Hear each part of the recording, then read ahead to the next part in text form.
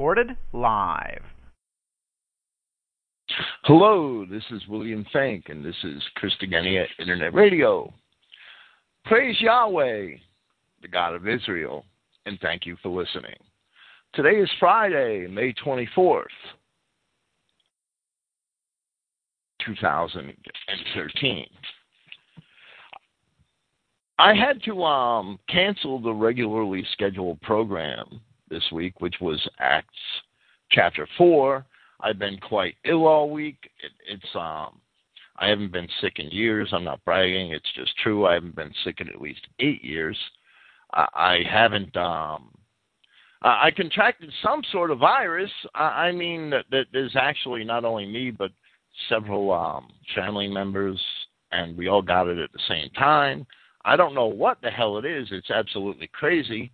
It caused dehydration, and I have severe muscle cramps and spasms throughout my entire back, to the point where I feel like my shoulders are being torn off of my body. It's something I've never experienced. It's, of course, we've all had back pulls and muscle spasms, but nothing like this. I actually resorted to having to take a painkiller, and I haven't taken a pill in at least 16 years and maybe longer, maybe 17 or 18. So that's the point that I've been at, and that's what I've been dealing with all week. So tonight I'm going to do something a little different. I'm going to do something, not really completely off the cuff, but this is quite extemporaneous. I'm going to present a paper of Clifton Emahiser's, which is one of the first papers that he wrote in brochure format as a handout. It's entitled "A King James Version Bible with a Good Center Reference Teaches and Proves to Seedline." I'm doing this because later this year, I plan on presenting a series of programs explaining to Seedline from my own Christian identity perspective. I believe, certainly, but with all certainty, that what we call to Seedline is true. And many people that even understand the racial message of Scripture don't accept what we may call traditional to Seedline teaching. And I can't blame them in a lot of ways, because traditional to Seedline teaching insists that Satan is in heaven. And well, that's just not true. Satan was cast out of heaven. Satan was cast out of heaven at a time long before the history of the Adamic race began. That can be evidenced in Scripture. I don't blame a lot of people for not accepting traditional to Seedline because of its superstitious Catholic elements. And what we're going to elucidate this a lot further as the year progresses. Tonight, I'm going to present this paper which Clifton wrote, and I thought, since I really wanted to present the program tonight, and since I do plan on a much deeper discussion of what we call to Seedline later this year, I thought this would be a good starting point, both for that discussion and also to supply me with material for a program tonight. Because of my illness, I just wasn't able to prepare my Acts chapter 4 presentation. I'm not, I believe I know my Scripture as good as anybody, but none of my biblical history and biblical exegesis presentations, none of them are off the cuff. That there's hours of preparatory work that goes into each one of them. I do it that way, first, because I take what I do seriously, And second, so that I can produce the printed matter along with the podcast. And that's the way I prefer to do it. And that way, both versions are available freely at Christogenea with the posting of each of my programs. That's my practice, and I'll continue to uphold it. Every once in a while, I do a completely extemporaneous program. I mean, I did a presentation of Malachi here last year, and still haven't written the notes for that because it was extemporaneous. I'll get around to it, God willing, sooner or later. Okay, Clifton wrote this brochure. If I had to guess, I would say it was maybe 1999 or 2000. It was one of the first papers he produced in brochure format. He had already been producing his Watchman's teaching letters for quite some time. Well, when he decided to write brochures also, and it's a good format. The brochure format is an excellent format. They make excellent handouts, and they're most of them are written with a general topic in mind, and they're good witnessing material. Clifton still prints most of his papers in brochure format to this day. I myself, I don't do it. I should. I've been pondering putting my papers into brochure format to make them available as PDFs on my website. That would be my goal, to make them freely available and allow people to print them and hand them out all they want. That's something that's sort of been on a back burner for several years. If anybody would ever like to volunteer, all of the open office documents of my papers are available, or PDF documents of mine and Clifton's papers are available, and to have them put into that brochure format would probably, with modern software, Clifton has a lot of them in brochure format, but the software is 15 years old, and that's the way he started out, and I don't blame him for not wanting to rush back and update every single one of them with new software. That's a huge task, but of course we'd always be happy to find volunteers who could undertake some of that work and put their hand to the plow along with us, if that's a good way of putting it.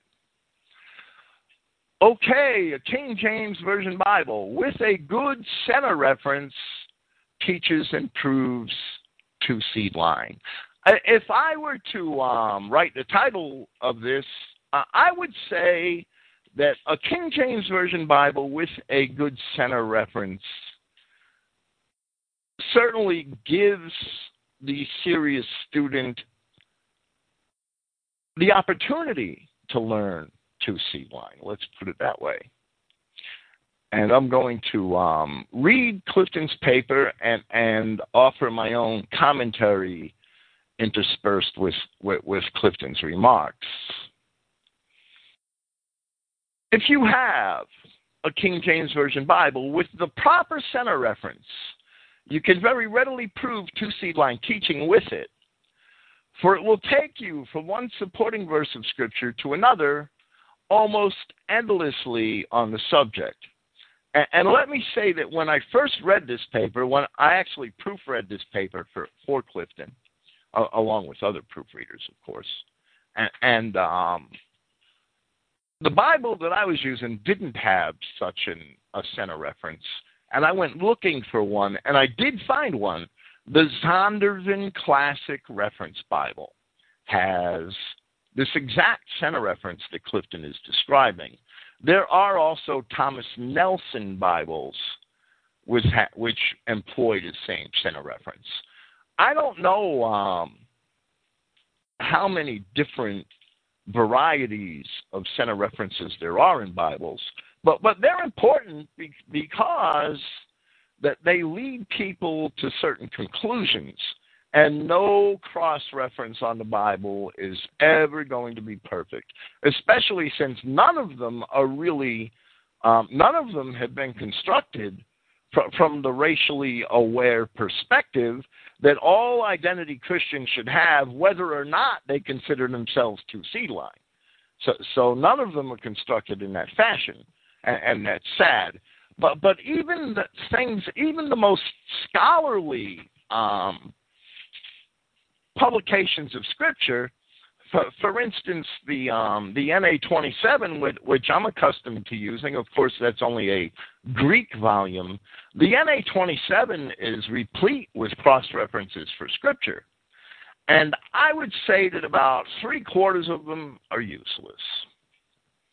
That they'll cross-reference another passage simply because that they have a similar word or a similar phrase, and that doesn't mean they necessarily have anything to do with each other. And the rest of them, I mean, some of them are excellent, but I would say that the majority of the cross-references that I see are like that they evoke the phrase "big deal" in my thinking, like, or why'd they cross-reference that, or what does that have to do with that verse? And quite often they have nothing to do with each other. So I don't, just because a similar word or a similar phrase exists in two different passages of Scripture doesn't necessarily mean that they should be related. Perhaps one day I'll do a program on that. Back to Clifton's paper. Not that the King James Version is an especially advisable Bible to use for study, as it is alleged to contain approximately 27,000 translation mistakes. I don't have a comment on that one way or the other. It has very many. I've never commented. I've never counted them, of course. This King James Version center reference system that Clifton is referring to was produced by the opinions of many contributing scholars and theologians. Most of the older Bibles have this proper center reference system. Clifton has a King James Version published by the World Publishing Company during the mid-1950s, which has the proper center reference system. He checked a World Bible recently at a Christian bookstore, and it had been changed from the one which he has. He also has a large Southwestern Bible, which has the correct center reference system. He understands that some of the Bibles printed by Dove, D-O-V-E, Incorporated, of Nashville, Tennessee, have the correct center reference also. Today, Clifton says, you can purchase a King James Version Zondervan Classic Reference Bible with the correct, meaning this one that he is referring to, with the correct center reference system. If you already have the King James Version with the center reference, you can check the following passages to see if you have the right one. And he gives us these examples. Number 1, if Revelation 12:9 takes you to Genesis chapter 3, verses 1 and 4. If Revelation chapter 20, verse 2, chapter 20, verse 3, and Revelation chapter 9, verse 1. And his second example, if Genesis 3:1 takes you to Revelation 12:9, 2 Corinthians, and 2 Corinthians 11:3. His third example is if Jude 6 takes you to John 8:44, 2 Peter 2:4, and Revelation chapter 20, verse 10. If you find these center references in your present King James Version Bible, chances are you have the correct center reference system. Beware of Nelson, Universal, or Schofield. Clifton continues, although the King James Version has approximately 27,000 mistakes in translation, it has one thing in its favor. It was translated word for word, which enabled it to be adapted to a numbered concordance, like the Strong's, and yes, the King James translation. I don't know about the word for word translation. There's a lot of phrases in the King James which come from one particular Hebrew word. But Clifton's right. The King James Version is very, the way it's translated was very amenable to the creation of a concordance. Clifton goes on to explain that there are two kinds of devils. Let me say that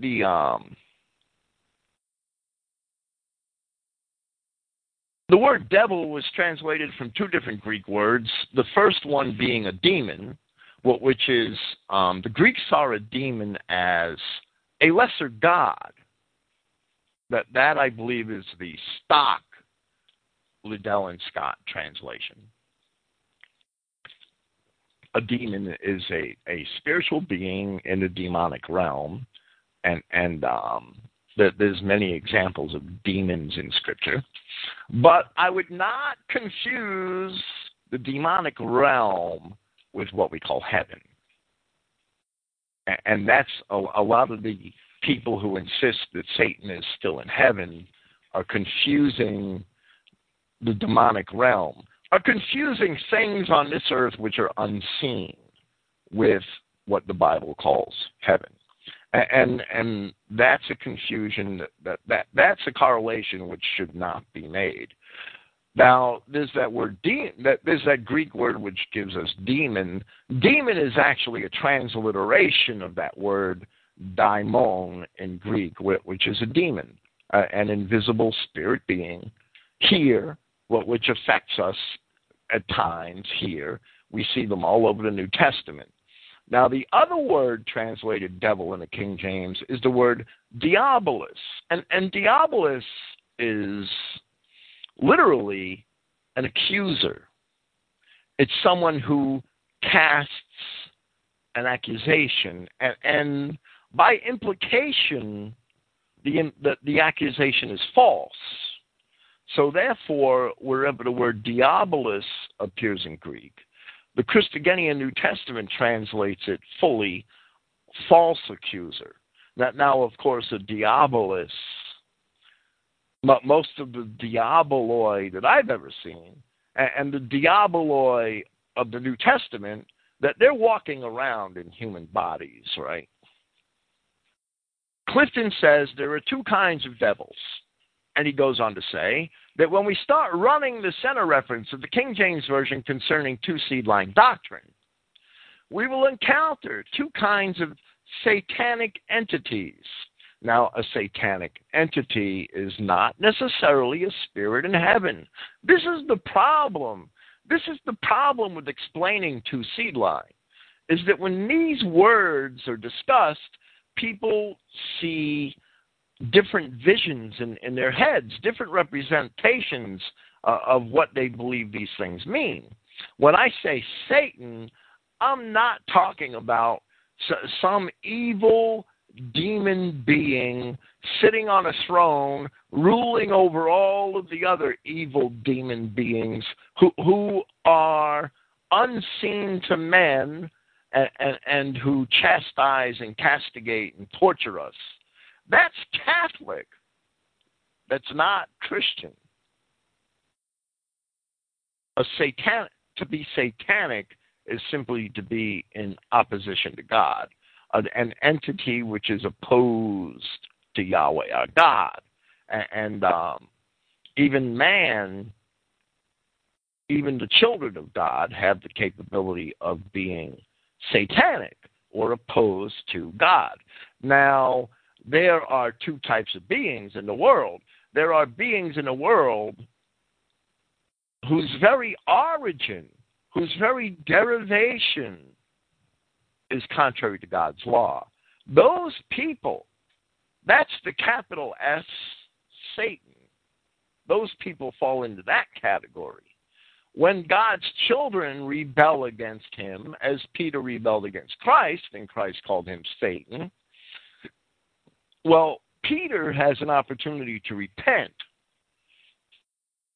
those people who came into existence contrary to God's law in the first place, they have no opportunity to repent. They are capital S Satans. Peter has an opportunity to repent because he's a child of God, because he was born in accordance with God's law of kind after kind, because he's a child of Adam. He could be a small s Satan. He could never be a capital S Satan.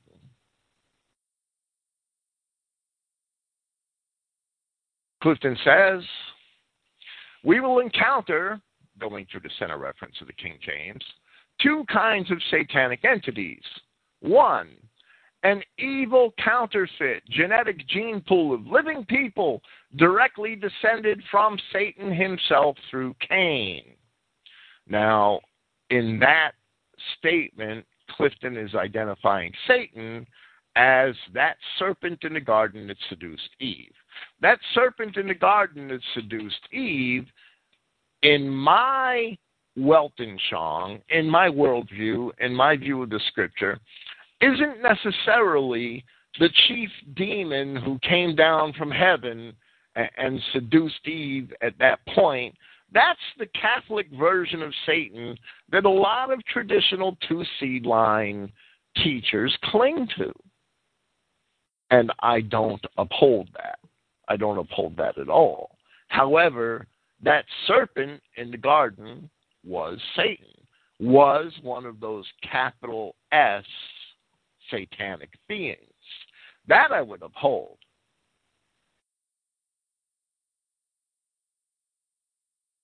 And those people, that tree of the knowledge of good and evil, they are all capital S Satans. And I see the serpent as one of those. They are evil. They are genetic. They pass their genes down from generation to generation. They are a race. In that respect, they are a race because they all carry those same genes, which are which came to be through rebellion from God. That's the way I see that. And we'll discuss all these things throughout this year as I present a two-seed-line series, which I plan to do on Saturday nights here later this summer. Yahweh willing. Best laid plans of mice and men. God willing, that's what I plan to do here. The second type of devil, Clifton defines as disembodied spirits of former living but now departed fallen angels. These are demons who like to take up residence in living men and sometimes swine. We do have examples of that in Scripture. With this study, we are going to concentrate on the living devils walking around today in shoe leather among us and avoid the cross-references in the King James Version of the wandering spirits of the angel dead, as that is entirely a separate topic. Clifton says, I now invite the reader to examine the following center references with the proper King James Version Bible and confirm for yourself the accuracy of these references. Let me say, and I've elucidated this in papers on my website, that the Enoch literature, which I've quoted, and which is quoted by the apostles, the Enoch literature informs us that demons, evil spirits, come from the spirits of bastards. That evil spirits are created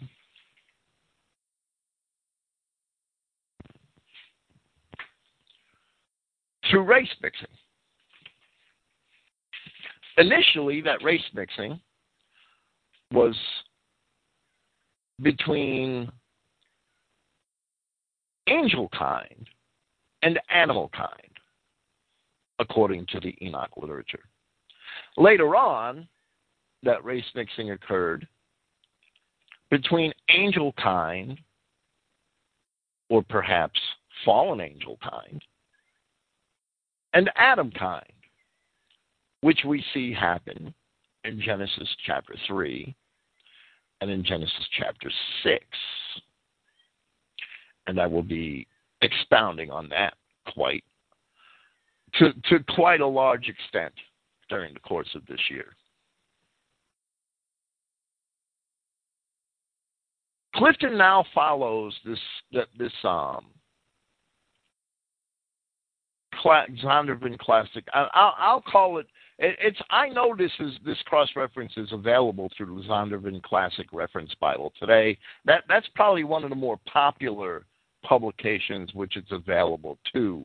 I'll try to refer to it as simply the Classical Center Reference. Clifton follows this, and he begins at Revelation chapter 12:9. And he explains to us that Revelation 12:9 in this system is cross-referenced to Genesis chapter 3, verses 1 and 4. Genesis 3, verses 1 and 4 is cross-referenced to Revelation 12:9 and to 2 Corinthians 11:3. Revelation 12:9, I'll read Revelation 12:7 through 9 in the King James Version of Scripture. All of my readings will be from the King James tonight, since we're talking about a cross-reference system employed by the King James Bible, and that's the entire point of this paper, right? And there was war in heaven. Michael and his angels fought against the dragon. And the dragon fought, and his angels, and prevailed not. Neither was their place found any more in heaven. And the great dragon was cast out, that old serpent called the devil and Satan, which deceives the whole world. He was cast out into the earth, and his angels were cast out with him. And I would say, and if you're familiar with my Revelation commentary, I explain that there were 3. This is not a prophecy which has a dual fulfillment. This is a prophecy which had 3 fulfillments. And the first one, and the one which is most important, had to happen before the placement of the Adamic race on this earth. Because the great dragon that was cast out of heaven is also that old serpent. And that old serpent can only be a reference to the serpent of Genesis chapter 3. I'm sorry, I have the hiccups. And that serpent of Genesis chapter 3 surely was not alone, because that serpent of Genesis chapter 3 represented the tree of knowledge of good and evil. And the tree of knowledge of good and evil had to refer to an entire race, as trees are often used to represent races in the Bible. Now, where you want to imagine heaven to be is basically immaterial. Christ said in Luke, and we're going to get to that tonight in this cross-reference system, as Clifton elucidates. Christ said in Luke that he saw Satan fall like lightning from heaven, which must be another reference to the same thing that Revelation 12:9 is talking about. Now, and we'll talk about that at greater length later on. Now, whether you want to consider heaven to be outer space, whether you want to consider heaven to be another plane of existence, another dimension, or whether you want to consider heaven to be a godly government on earth, because in the prophets,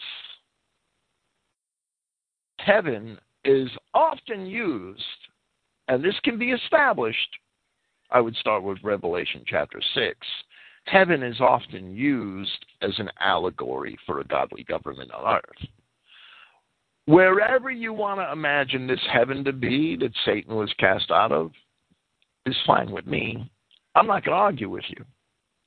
I'm not going to accept you insisting to me that it has to be any particular one of those things, because I don't know anything in Scripture. Now, I don't know everything, believe me, but I don't know anything in Scripture that would force me to believe that heaven was one or the other of those three things. What I have to accept from Scripture is that this war in heaven happened before Adam was placed in the garden. Why? Because that's when that old serpent had to have been there to seduce Eve. That old serpent had to already be there. If that old serpent came from heaven and was cast out, it had to happen before the creation of Adamic man. Real simple. Otherwise, Satan and the dragon couldn't be that old serpent. That old serpent must have been one leaf on the tree of knowledge of good and evil. The tree of the knowledge of good and evil is a perfect allegory for what we would consider to be fallen angels. No matter where you want to think the angels fell from, it's immaterial. We have a tree in the garden, which Yahweh didn't plant in the garden. It's there, but we don't see that Yahweh planted it. Yahweh put Adam in the garden, and after he put Adam in the garden, he made to grow out of the ground every tree that was pleasant to the eyes and good for fruit. But the tree of the knowledge of good and evil is in the midst of the garden. And it has to represent a race of beings called angels who knew good, in other words, at one time they weren't fallen, and who experienced evil by rebelling against God. Real simple. This actually correlates very well with anthropology and what we know from archaeology. I won't even go there tonight. Tonight the purpose is to follow Clifton's paper. However, I have to expound on these things as I go along so that people understand my two Seedline perspective. And that it certainly doesn't rely on anything that might be considered superstitious. It doesn't rely on magic. It doesn't rely on the Catholic and medieval portrayals of angels and demons.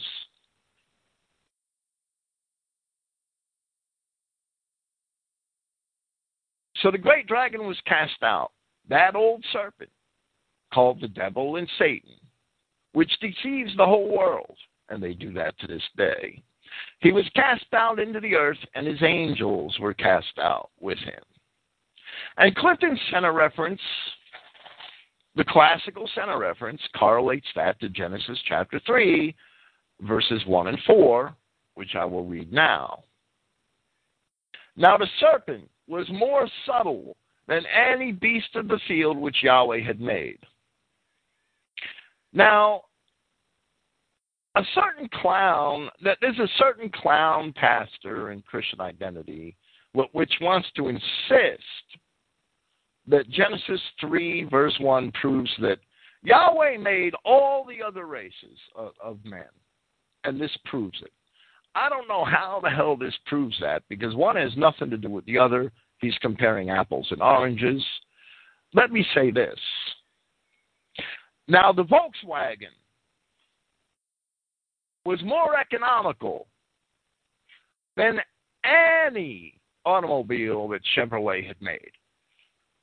Okay, did Chevy make Volkswagens? No, Chevy didn't make Volkswagens. The reason for this statement at Genesis chapter 3 is very simple to understand. Once you understand that this is a parable, this is a poetic allegory. A parable is a series of poetic allegories that tell a story. The reason why this being is called a serpent is because out of all the animals of God's creation, the serpent is the most cunning. So we're going to call this being that seduced Eve a serpent for that reason. That's all that's being related here. It doesn't prove that God made all the beasts of the field that ever existed. It doesn't prove that God made all of the hominids that exist today, because this says this because Moses wrote this allegory 3,500 years ago. There's a real Canaanite bait and switch going on there. So I would not, you cannot use Genesis 3:1 to prove that Yahweh God is responsible for the creation of all the bastard races. That's actually, it's childish. And it's being passed off in some circles as Christian identity. And it's really Jewish deception. That's what I'll label it. We call this being that seduced Eve a serpent because the serpent is the most cunning of the animal world. That's all Genesis 3:1 is saying. Now the serpent was more subtle than any beast of the field which Yahweh had made. And he said unto the woman, yeah, Yahweh has said, you shall not eat of every tree of the garden. And the woman said unto the serpent, I'm sorry about the archaic language, but it is the King James Version. We may eat of the fruit of the trees of the garden, but of the fruit of the tree which is in the midst of the garden, Yahweh has said, you shall not eat of it, neither shall you touch it, lest you die. And the serpent said unto the woman, you shall not surely die. So we see this verse in this classical cross-reference system, we see this passage correlated, and I would say it's correctly correlated, to Revelation 12:7-9, and the fall of those angels which rebelled against God. And those angels that rebelled against God are, with all of their progeny, with all of their offspring, and they have offspring, they are the tree of the knowledge of good and evil, which was in the midst of the garden. This passage, Genesis 3:1-4, is cross-referenced to Revelation 12:9, and is cross-referenced to 2 Corinthians 11:3, which says in the King James Version, but I fear lest by any means, as the serpent beguiled Eve through his subtlety, so your minds should be corrupted from the simplicity that is in Yahshua. The serpent beguiled Eve. That word can be translated seduced, ex apateo. Let me say that, and the biggest point of contention with those in identity Christianity which dispute 2 Seedline, and I'm referring to Ted Wieland. Ted Wieland would say that Eve's crime was a thought crime, that there really was no act. And that's his assertion. And it's ridiculous. There are no thought crimes in the Bible. Thought crimes are basically Jewish. Every crime in the Bible, every sin, now I understand that Christ said that if you look at a woman with lust, you have already sinned, and he's not wrong. But every sin in the Bible which demands a punishment requires an action. There's no law that punishes anybody for anything that's merely a thought. Every single sin in the Bible which demands a punishment requires an action, requires the performance of a wrongful action. If Eve's crime was a thought crime, as Clifton likes to say, then maybe the fig leaves should have covered their mouths or their heads and not their genitals.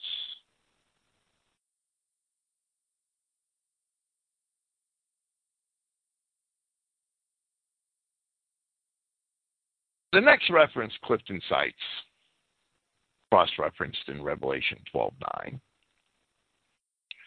Revelation chapter 20, verse 2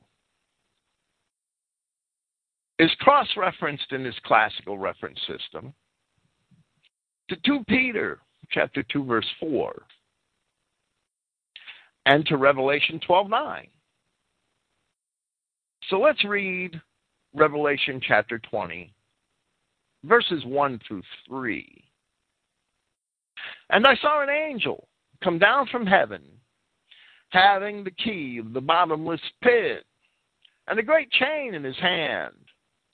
And he laid hold on the dragon, that old serpent, which is the devil and Satan, and bound him 1,000 years, and cast him into the bottomless pit, and shut him up, and set a seal upon him, that he should deceive the nations no more, until the 1,000 years should be fulfilled. And after that, he must be loosed a little season.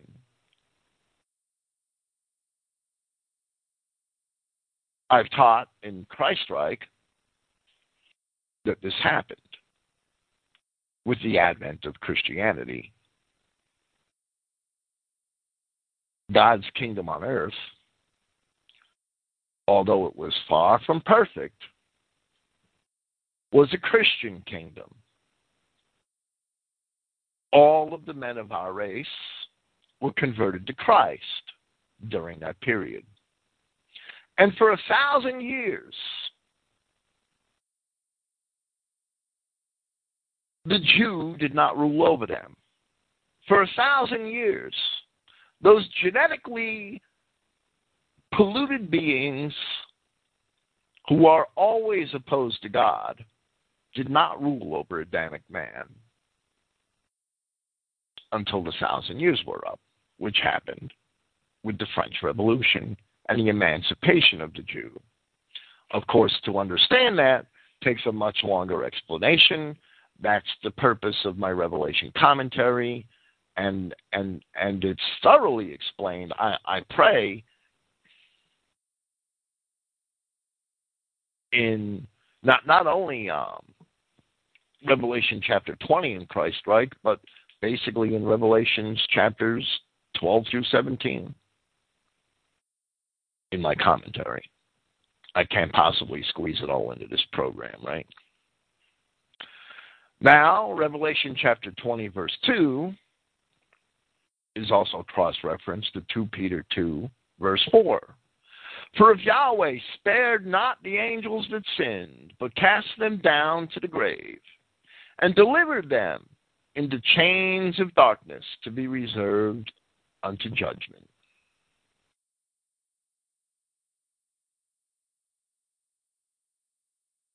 Now that's also cross-referenced to Jude 6.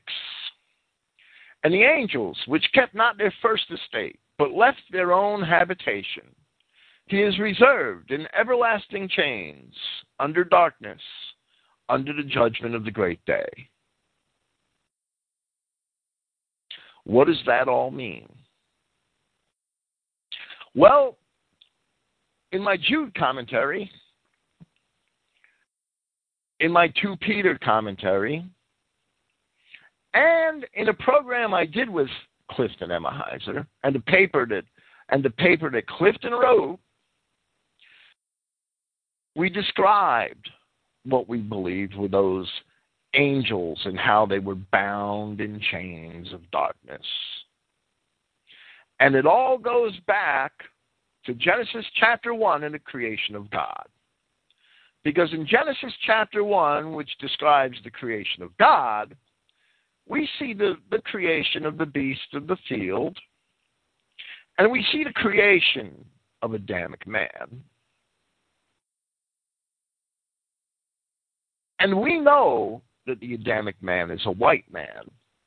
We know that because all of the descendants of that Adamic man in Genesis chapter 10, all of those original Adamic nations, originally, they were all white.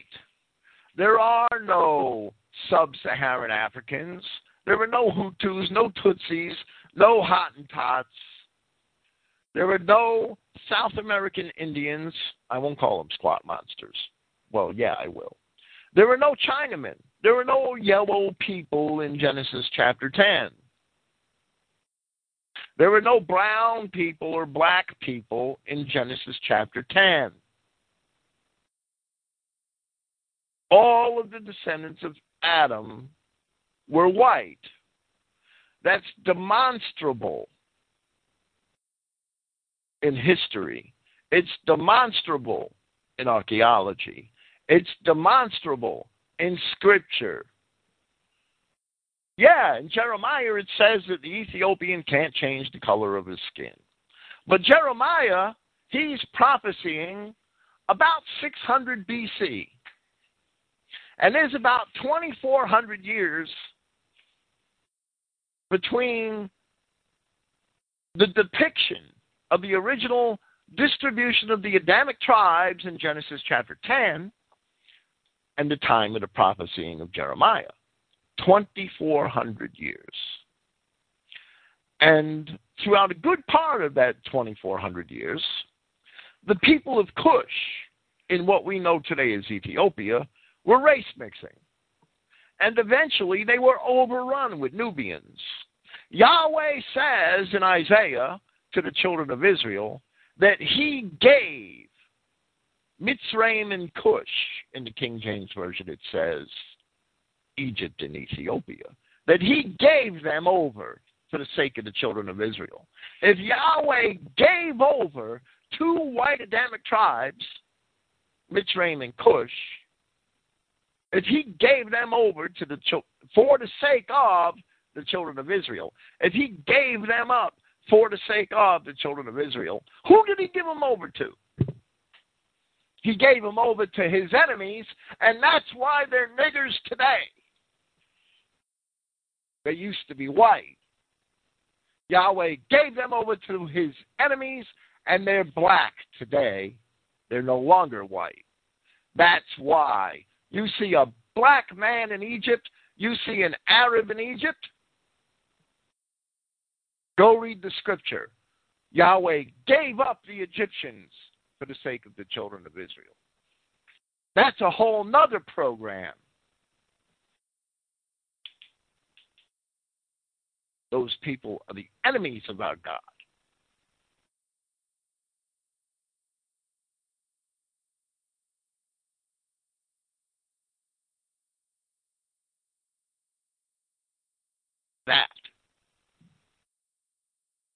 That is how fallen angels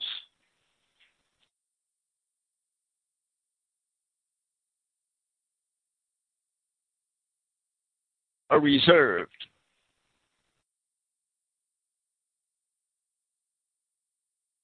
in everlasting chains of darkness.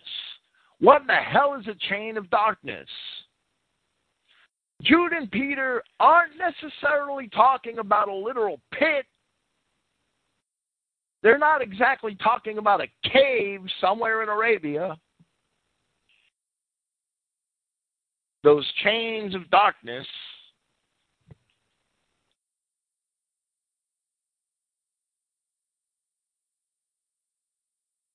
must be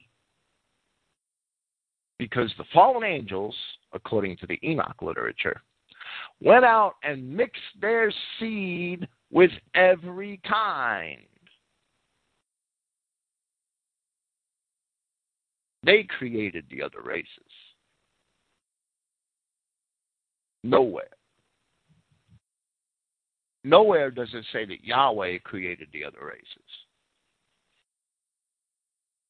The fallen angels, some race of white men here on earth at one time or another, regardless of where you want to think they came from, they were here on earth, and they must have been white, or they couldn't have been angels. And yes, that is basically an assertion which can't be scientifically proven, but it can be demonstrated from Scripture. Those fallen angels went out and mixed their seed with every kind. Therefore, today, they're bound in chains of darkness. Verses such as that one which I cited, I believe it's in Isaiah. I'm going to look it up right now.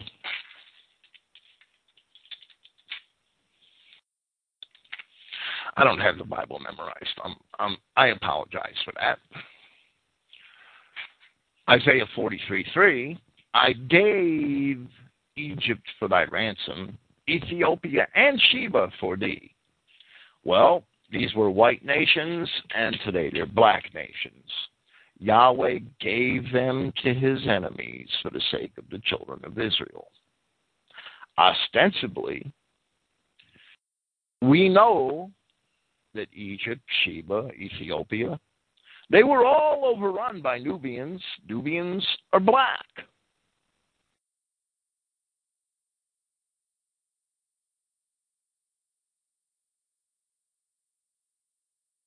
It shouldn't be hard to make that correlation. It shouldn't be hard to figure out what those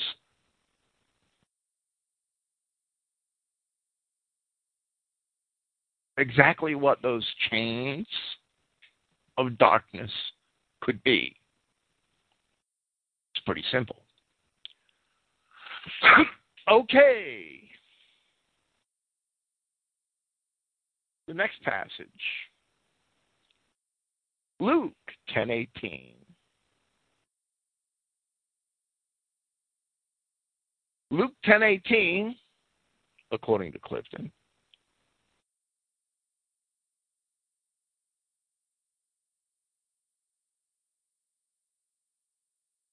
in this cross-reference system,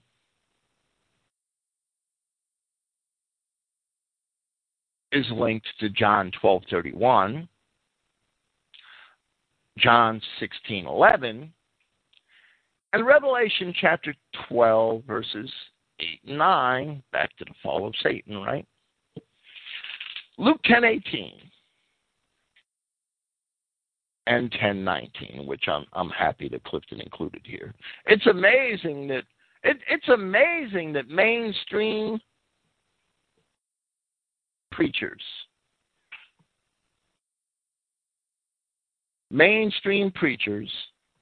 do not link Luke 10:18 and Luke 10:19. And think about the implications of that at the time of Christ in Judea. It is absolutely amazing that they don't see this. It must be the providence of God that they don't see this. Because Christ, he didn't just pull phrases out of the air. He didn't say things because they sounded cool.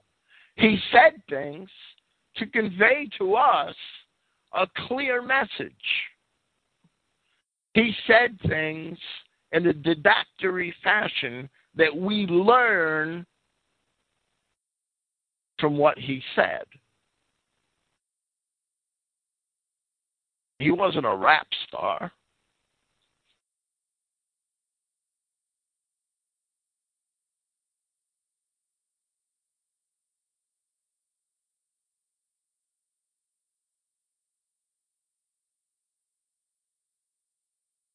And he, meaning Yahshua, said unto them, I beheld Satan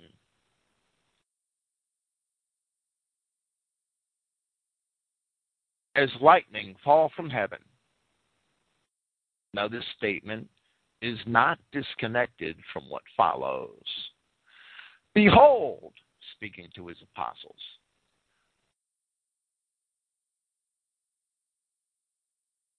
I give unto you power to tread on serpents and scorpions, and over all the power of the enemy, and nothing shall by any means hurt you. Of course, he was talking about the sending off of the 72 apostles in their mission to spread the gospel, that their Messiah had arrived.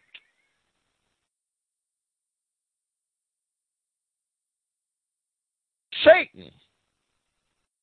Christ saw Satan fall as lightning from heaven because Yahshua Christ is Yahweh manifest in the flesh.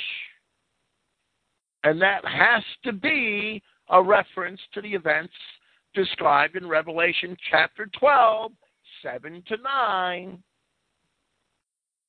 And those fallen angels, of whom that old serpent was among their number. He was a leaf on that tree. And today, and in the time of Christ, we have serpents and scorpions walking around Judea. Christ wasn't telling these people that they had power over snakes and bugs. They were referring to their ability to spread the gospel being unharmed by their enemies, and also their ability to cast out unclean spirits. Those same unclean spirits that the book of Enoch tells us come from the children of bastards. These serpents, they're serpents because the law of God is kind after kind. And if that old serpent had children, his children would be serpents. Yahshua Christ is not slandering men with vain accusations. He's not name-calling. God does not name-call. He is making patently true statements describing certain people in Palestine at this time. The serpents and scorpions are the Jews, the Edomites, the Arabs, the Canaanites of Palestine in the 1st century A.D. And the serpents and scorpions are also the spirits of demons, the spirits of bastards. Now this verse, Luke 10:18, in this classic cross-reference system, is cross-referenced to John 12:31 and John 16:11, as well as Revelation chapter 12, describing the fall of the angels. John 12:31. Now is the judgment of this world. Now shall the prince of this world be cast out. And that's exactly what happened. It took 400 years. God speaks on his terms. A day with the Lord is 1,000 years.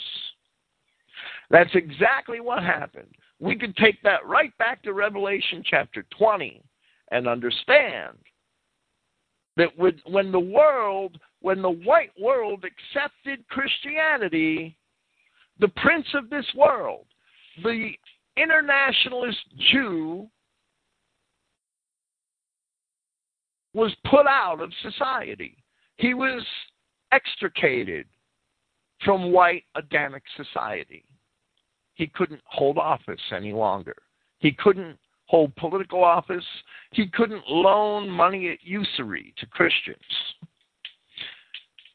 He couldn't force Christians to Judaism or hold Christian slaves within the bounds of the Roman Empire, the Holy Roman Empire, the Byzantine Empire, and all the parts of Europe that accepted Christianity.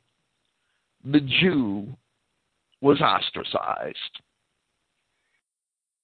Now, there were some later noblemen and kings who took advantage of the Jew so that they could tax them and profit from them for their own greed. But that's besides the point. The Jew, for 1,000 years after the acceptance of Christianity, the Jew was not on equal terms with the Christian. The Jew did not have equal rights of citizenship with Christians. And that condition remained until the time of Napoleon. And it was Napoleon who was responsible for the emancipation of the Jew in Europe. So Christ is basically making a prophecy that now is the judgment of this world, of that society. Now shall the prince of this world be cast out, the prince of that society. That happened in 70 A.D. when Jerusalem was destroyed, but it really didn't happen until Satan was cast into the pit upon the acceptance of Christianity in Europe, when the Jew was ostracized from society. And the same idea is expressed in John 16:11, of judgment because the prince of this world, the satanic Jew, in Clifton's words, is judged. The Jews collectively are Satan. Capital S Satan. They're not the only Satan. Everybody on this planet who was born, who was created, contrary to the laws of our God, is basically a capital S Satan.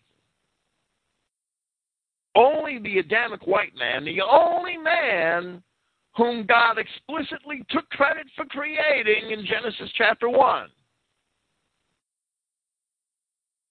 Only that Adamic man has the ability to repent, and to conform himself to God, because only the Adamic man was made in the image of God. The capital S Satans, they're broken cisterns.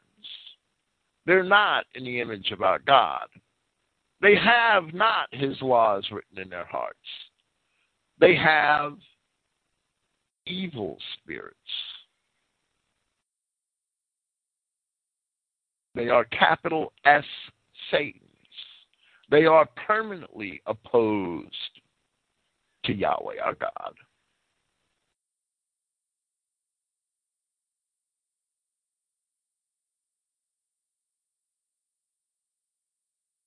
Now, John 12:31, cross-referenced by Luke 10:18, and Clifton follows this through the cross-references like a chain.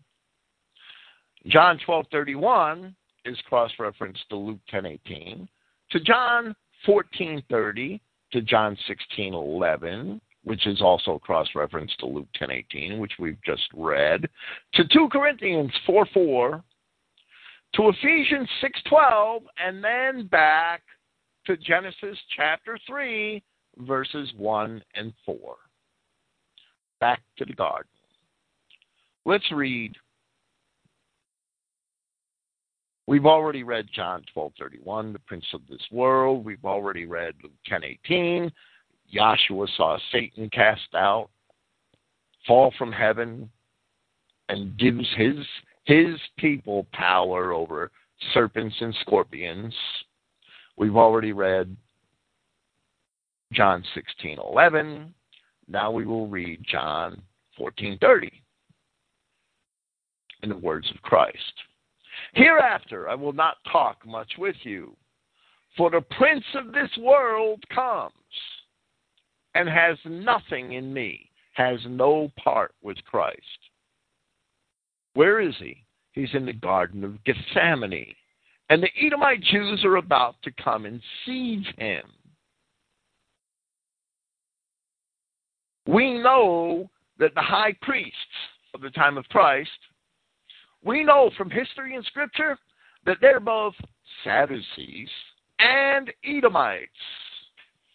And Christ called them the prince of that society, the prince of this world, the prince of that society.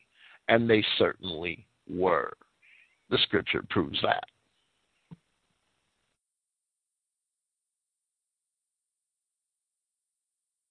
We also see, cross-referenced by John 12:31, 2 Corinthians 4:4, where Paul says, in whom the God, the small g God, the God of this world, has blinded the minds of them which believe not, lest the light of the glorious gospel of Yahshua, who is the image of Yahweh, should shine unto them. Who blinded the minds of the people in Judea which believed not? There wasn't any television back then. The people that had religious control over the children of the children of the circumcision, the remnant which was still practicing the Hebrew religion, were the Edomite Jews. Paul had to be referring to the Edomite Jews. Now the proof of that, and Clifton doesn't mention it because I guess the cross-references don't mention it. They might later. I actually didn't read this ahead of time, right? The proof of that is in 2 Thessalonians chapter 2, where Paul explains that Satan sits in the temple of God, imagining himself to be God. And in 2 Thessalonians chapter 2, Paul can only be referring to those same Edomite Jews. So I guess that's one cross-reference that they missed, that they should have made there, but that's okay.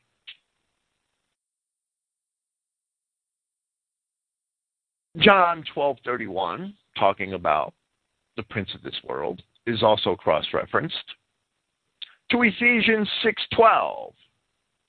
For we wrestle not against flesh and blood, but against principalities, against powers, against the rulers of the darkness of this world, against spiritual wickedness in high places. Now, a lot of people would insist that this verse says that Satan's in heaven, and that's just not true. They're taking Paul's allegory and they're corrupting it. We wrestle not, and I'll read this with Clifton's remarks.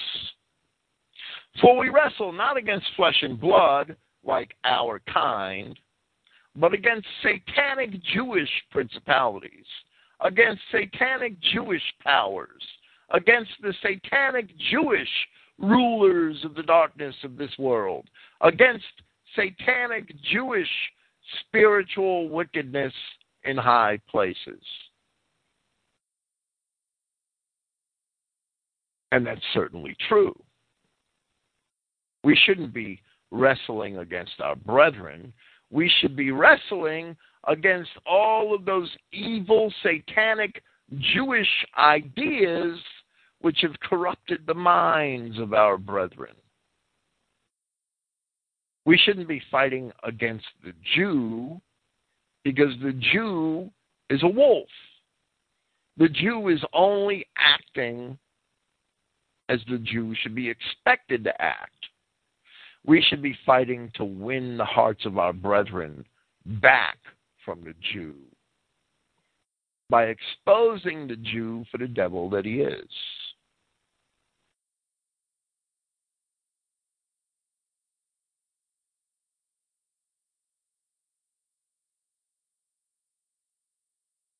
Now, 2 Corinthians 11:3 is our next passage. And it's cross-referenced to Genesis 3:4, the serpent, to John 8:44, to Colossians chapter 2, verses 4 and 8, and to Revelation chapter 20, verse 2. The devil who goes out to deceive the entire world. 2 Corinthians 11:3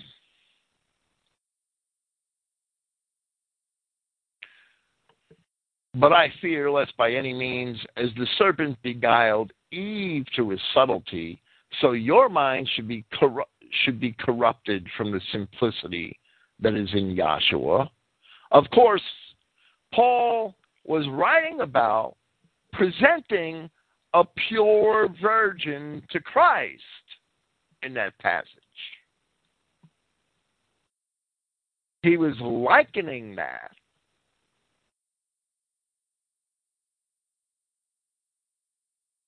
to Eve. Paul didn't want the pure virgin, meaning the newfound Christian assembly. Paul didn't want that pure virgin. He says in 2 Corinthians 11:2, for I admire you with the zeal of Yahweh.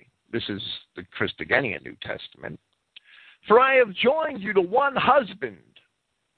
The King James says, for I have espoused you to one husband, to present a chaste virgin to Christ. And Paul makes a direct correlation in the next passage. But I fear lest in any way, as the serpent had thoroughly beguiled Eve in his villainy, the serpent seduced the virgin Eve. Paul correlates that to his fear that the Jews would corrupt the Christian church, the Virgin of Israel.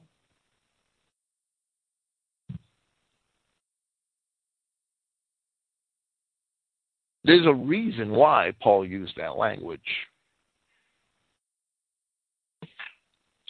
There's an explicit reason why he chose the allegory of the corrupted virgin and related it to both the early Christian church at Corinth and to Eve. That's not a mistake.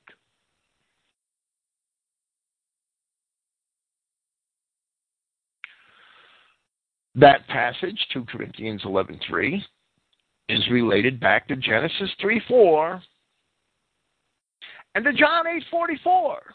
Why would that be?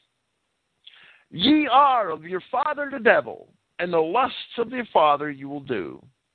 He was a murderer from the beginning, and abode not in the truth, because there is no truth in him. When he speaks a lie, he speaks of his own, for he is a liar and the father of it. Now, this could be related back to the serpent. And it could be related back to Cain. Cain, being the progeny of the serpent, was a devil.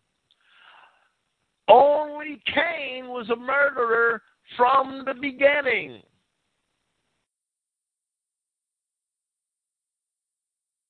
Who else was a murderer from the beginning?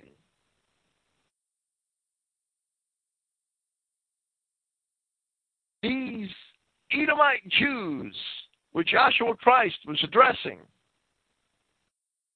who claimed they were not children of fornication. They knew what Christ was talking about. They knew Christ was talking about race mixing. They claimed they were children of Abraham. They claimed they were never in bondage. Could Israelites claim they were never in bondage? The Edomites were actually in bondage to the children of Israel, but Christ proved to these Jews again and again that they really didn't know their scripture. They always got it wrong. Only Cain was a murderer from the beginning. And there was no truth in him. Cain was the child of the serpent, in spite of what Genesis 4:1 reads in the King James Version and in the Masoretic text, which is demonstrably corrupt. There's a demonstrable gloss in Genesis 4:1. And there's no second witness. There are many witnesses to the contrary. Luke chapter 11, where Christ talks about the blood of Abel being required of this race, addressing the high priests and the Edomite Jews. Luke chapter 11 corroborates John 8:44, that these people were the descendants of Cain. Only the descendants of Cain, called this race, could be held accountable, as Christ states in Luke 11, for the murder of Abel. Only Cain killed Abel. Seth wasn't even born yet. Therefore, no true Adamic individual could possibly be held responsible for the murder of Abel. None. Because Seth wasn't even born. And because all true Adamic individuals today descend from Seth. The Israelites descend from Seth. They can't possibly be held responsible for the murder of Abel. Only the descendants of Cain. Only Cain here in John 8 was a murderer from the beginning and abode not the truth.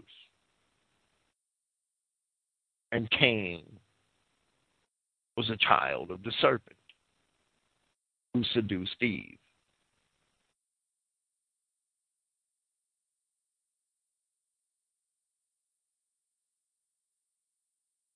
Two Corinthians 11:3 is also cross-referenced to Colossians chapter 2, verses 4 and 8.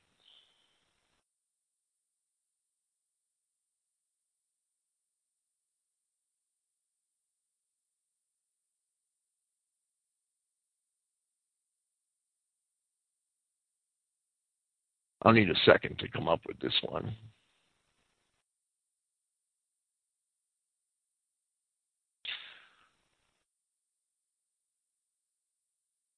Colossians chapter 2, verse 4, and I'll read from there. And this I say, lest any man should beguile you with enticing words. For though I be absent in the flesh, yet am I with you in the spirit, joying and beholding your order, and the steadfastness of your faith in Christ. As you have therefore received Christ Jesus the Lord, I'm reading from the King James, so you walk in him, rooted and built up in him, and established in the faith, as ye had been taught, abounding therein with thanksgiving.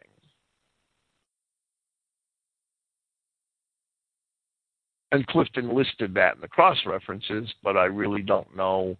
It really doesn't fit the theme that we're talking about here. However, there is something in in that same chapter, which since I'm here, I'm going to mention.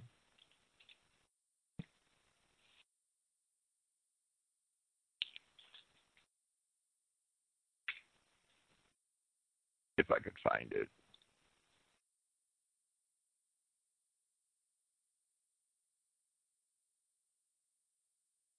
Colossians 2:18. And I'll read the Christogenea New Testament, since I'm in Colossians chapter 2. Let no one find you unworthy of reward, being willing with humiliation, even in the worship of the angels or messengers, stepping into things which one sees, heedlessly inflated by the mind of one's flesh. In Colossians chapter 2, Paul informs us that the world's false religions are the worship of the fallen angels.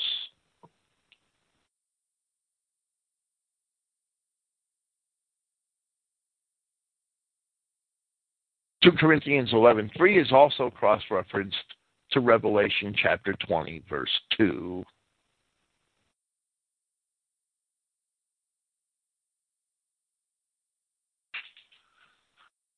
And he laid hold on the dragon, that old serpent, which is the devil, and Satan, and bound him 1,000 years. So Paul equates the corruption, or he was afraid of, the corruption which he was afraid of, which would befall the church at Corinth. He equates the Corinthian church to a pure virgin being presented to Yahweh, which should be the representation that we use of Christian churches, because we are Israel being remarried to Yahweh, according to the prophecy in Hosea.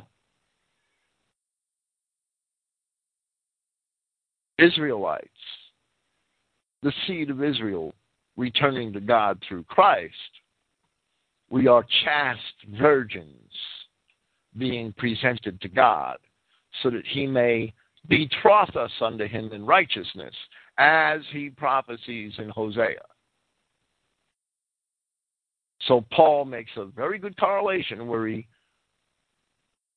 correlates that church being corrupted, or his fear of that, with the seduction of Eve by the serpent, where she lost her virginity.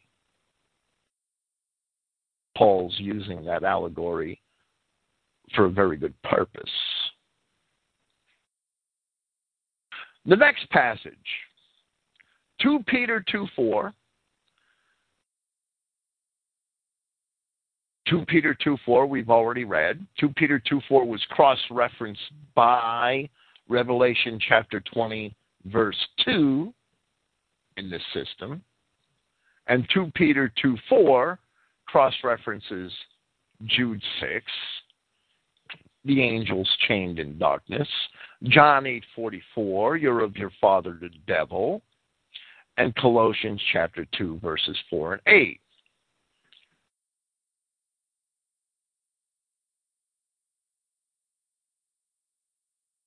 Jude 6 cross-references John 8:44 and 2 Peter 2:4. I'm not going to read them over and over again and punish you with that. Revelation 12:9. Revelation 12:9, Clifton's going back to this, cross-references Luke 10:18. John 12:31, the princes of this world. Luke 10:18 is that the fall of Satan from heaven and Christ's giving the apostles authority over serpents and scorpions, which are the princes of this world, of John 12:31. That cross-references Genesis 3, verses 1 and 4. That also cross-references Revelation chapter 20, verses 2 and 3. Jude 6 cross-references John 8:44 and 2 Peter 2:4. John 8:44 in the classical reference system, cross-reference system, found in the Zondervan Classic, I'm sorry. John 8:44 cross-references Jude 6. You're of your father the devil. That cross-references the angels chained in darkness. And that cross-references, and John 8:44 also cross-references 1 John 3:8. He that commits sin is of the devil, for the devil sins from the beginning. For this purpose, the Son of God was manifested, that he might destroy the works of the devil. Now, 1 John chapter 3 is a very difficult, and 1 John in particular, but especially 1 John chapter 3, is a very difficult chapter to understand in the King James. I've written an entire paper on 1 John chapter 3 entitled Sin and the First Epistle of John, because there are two different things that John is talking about in that chapter. There is the committing of sin, and there is the authoring of sin. We all sin. We're all sinners. But John isn't simply talking about sinners, where he says, he who commits sin is of the devil. John's talking about something more than that. John is talking about the creators of sin. He who is creating sin is from of the false accuser, from of the devil. Since the false accuser sins from the beginning, for this the Son of God has been made manifest, in order that he would do away with the works of the false accuser. Earlier in the first epistle to John, John tells us that our sins, if indeed we're of the children of Israel, would not be imputed to us, because we, the children of Israel, have an intercessor in Christ. Even a small s, Satan, an Adamic man who's opposed to God in his lifetime, has an intercessor in Christ and has an opportunity to repent. The capital S Satans, they simply don't sin. They're not even under the law. In fact, Psalm 50 tells us that the law does not even belong in the mouths of the wicked.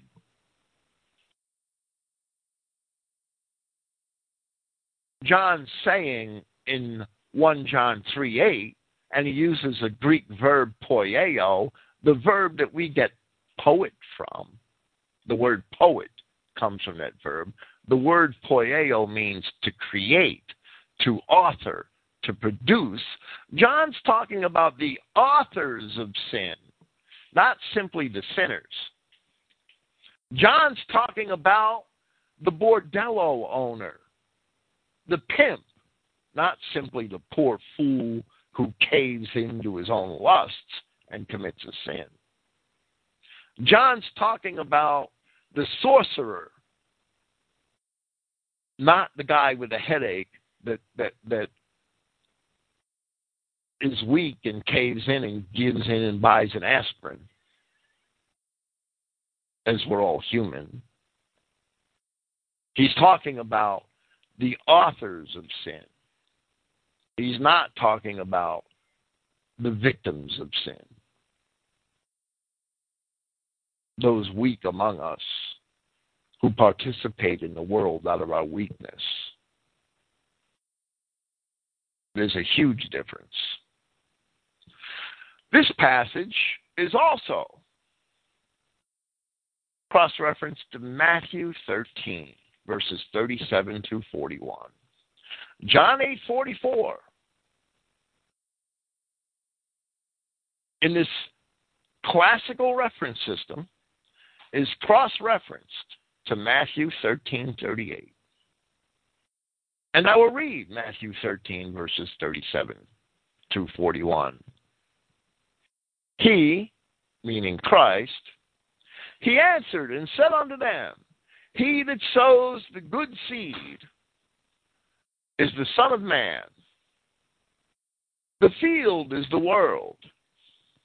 The good seed are the children of the kingdom, the Israelites. But the tares are the children of the wicked one. The enemy that sowed them is the devil. The harvest is the end of the world, and the reapers are the angels. As therefore the tares are gathered and burned in the fire, so shall it be at the end of this world. The Son of Man shall send forth his angels, and they shall gather out of his kingdom all things that offend, and them which do iniquity.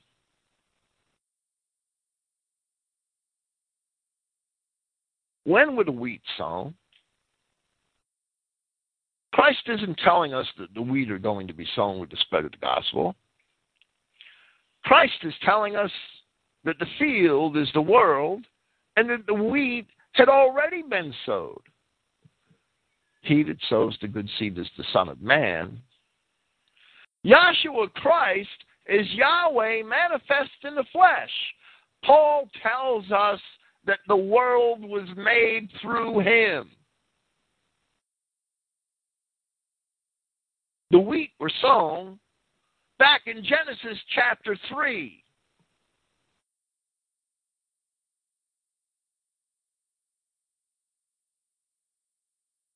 The tares were being sown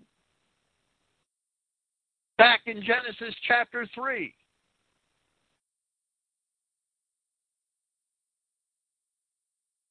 The enemies of God were already a tree of the knowledge of good and evil. There were lots of tares already when Adam was created. Those fallen angels crept in amongst the garden of God. They crept in amongst the Adamic race, and they race mixed, planting tares among the wheat. That's what Genesis chapter 3 and Genesis chapter 6 are all about.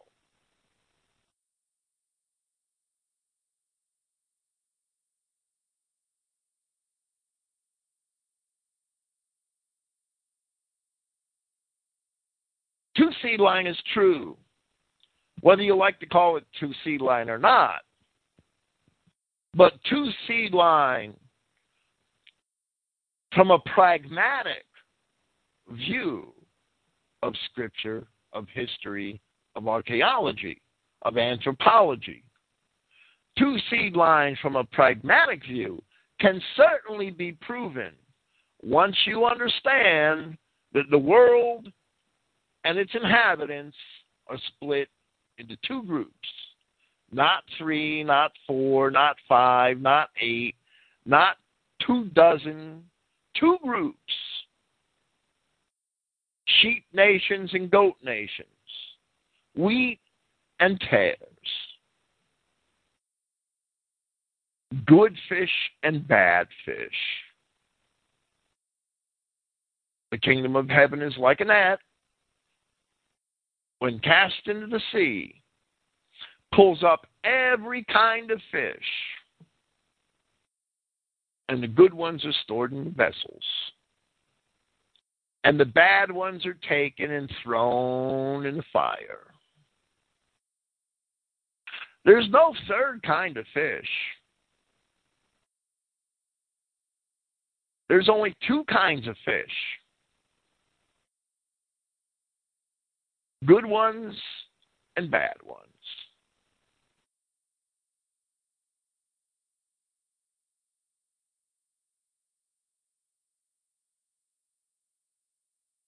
Everything that Yahweh created in Genesis chapter 1 is good. There's nothing he created in Genesis chapter 1 where it says, and it was bad. How could there be so many bad fish in Matthew chapter 13?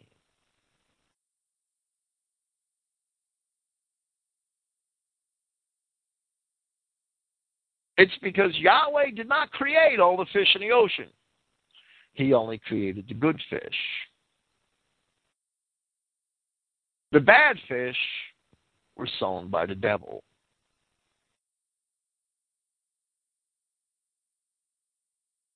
The bad fish were created by that race which originally rebelled from God and corrupted his creation. That's where the other races come from.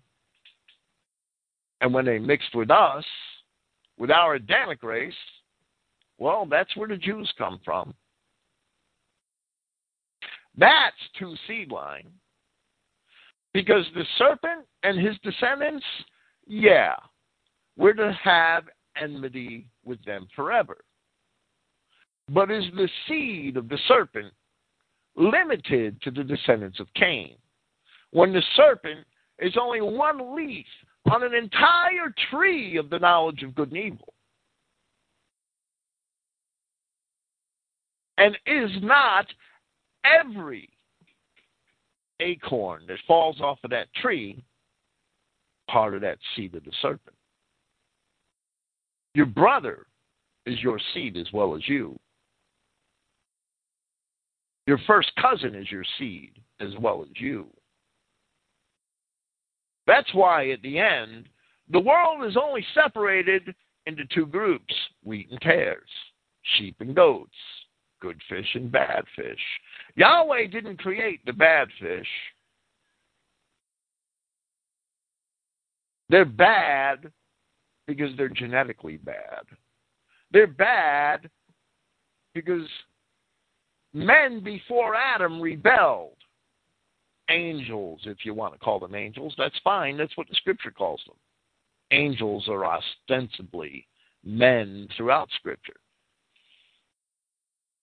Throughout Scripture, there are angels who can't be told apart from men.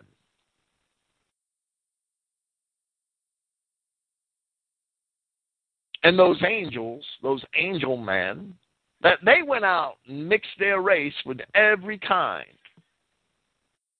And the book of Enoch tells us they mixed their race with every kind of animal.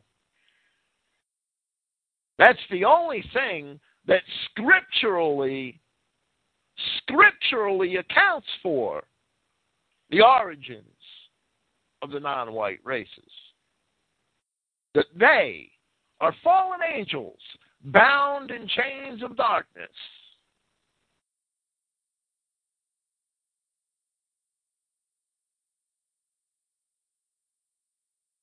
I can't possibly get through Clifton's entire paper tonight. I ran my mouth way too much. I may finish this another night, one night soon. But this is just a precursor to a greater two Seedline series that, Yahweh willing, I'll be able to complete later this year. It won't be 35 segments like the one that I did with Eli James. That was torture. It won't have all those Judeo-Christian ideas dragged into it. But it will start at Genesis, and it will elucidate two Seedline in the Scripture. But two Seedline is not Adamic man versus Jews. Anybody with any understanding of Scripture and history should realize readily that the seed of the serpent, that the people who are forever opposed to our God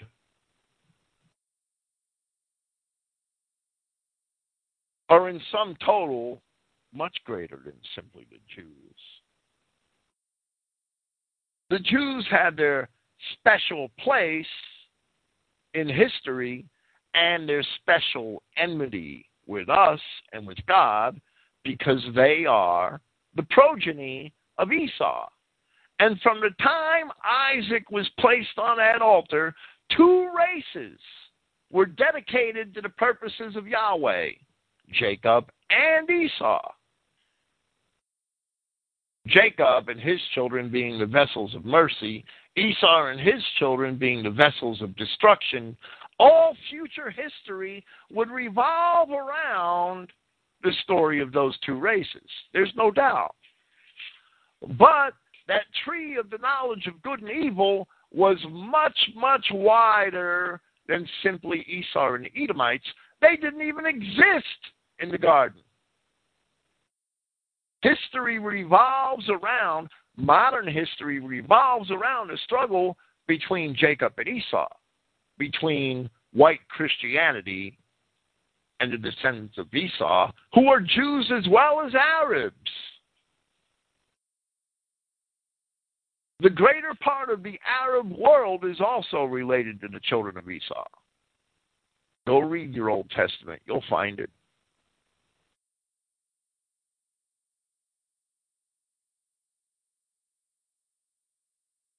The tree of knowledge of good and evil. All of the other races, all of the non-white races, descended from them. That's why in the New Testament, there's only two groups of people. There are no third parties. There's not sheep, goats, and orangutans. There's not sheep and goats and ostriches. It's sheep and it's goats, period. It's not wheat and tares and sunflowers. And the sunflowers, they're not involved in either the wheat or the tares. They're neutral in the struggle. No, that's not what the Scripture depicts. You're a wheat or you're a tare. There is no third choice.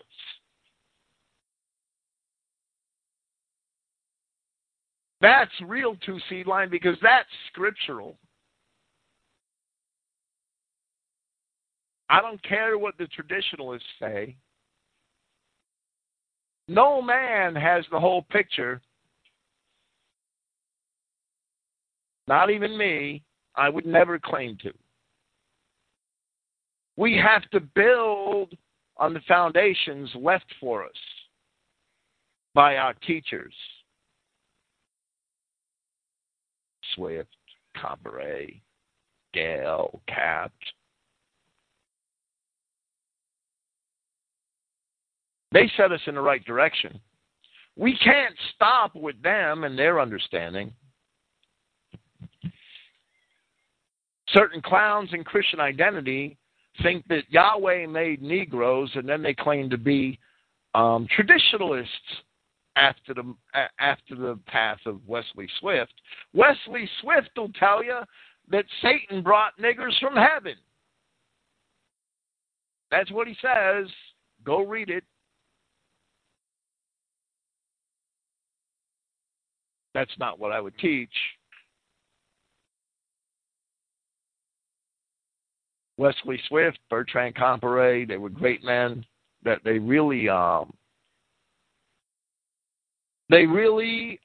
set the stage for us to gain a much better understanding of Scripture than we've ever had in history. But they weren't perfect. We can't put our predecessors on a pedestal.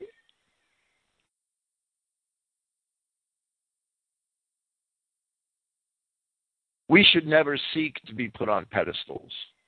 We should only seek truth and hope that our mistakes continue to be corrected. Two Seedline teaching does not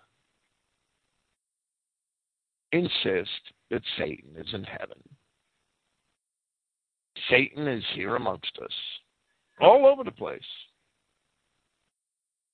And has been since Adam was placed in the garden. Well, that's half of Clifton's paper. I would suggest, I'll post a link to this paper on this podcast, and I would suggest that the listener go to Clifton's website, print out the PDF, take his cross-references, and study them for oneself. That's the best way to learn is to read as well as merely listening, and to investigate things for oneself. Regardless of what your teachers tell you, investigate them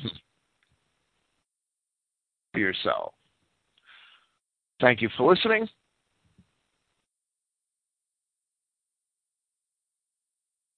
Praise Yahweh. and good night. I'll be here tomorrow night with Sword Brethren with a Joseph Goebbels speech. They're always good. Good night.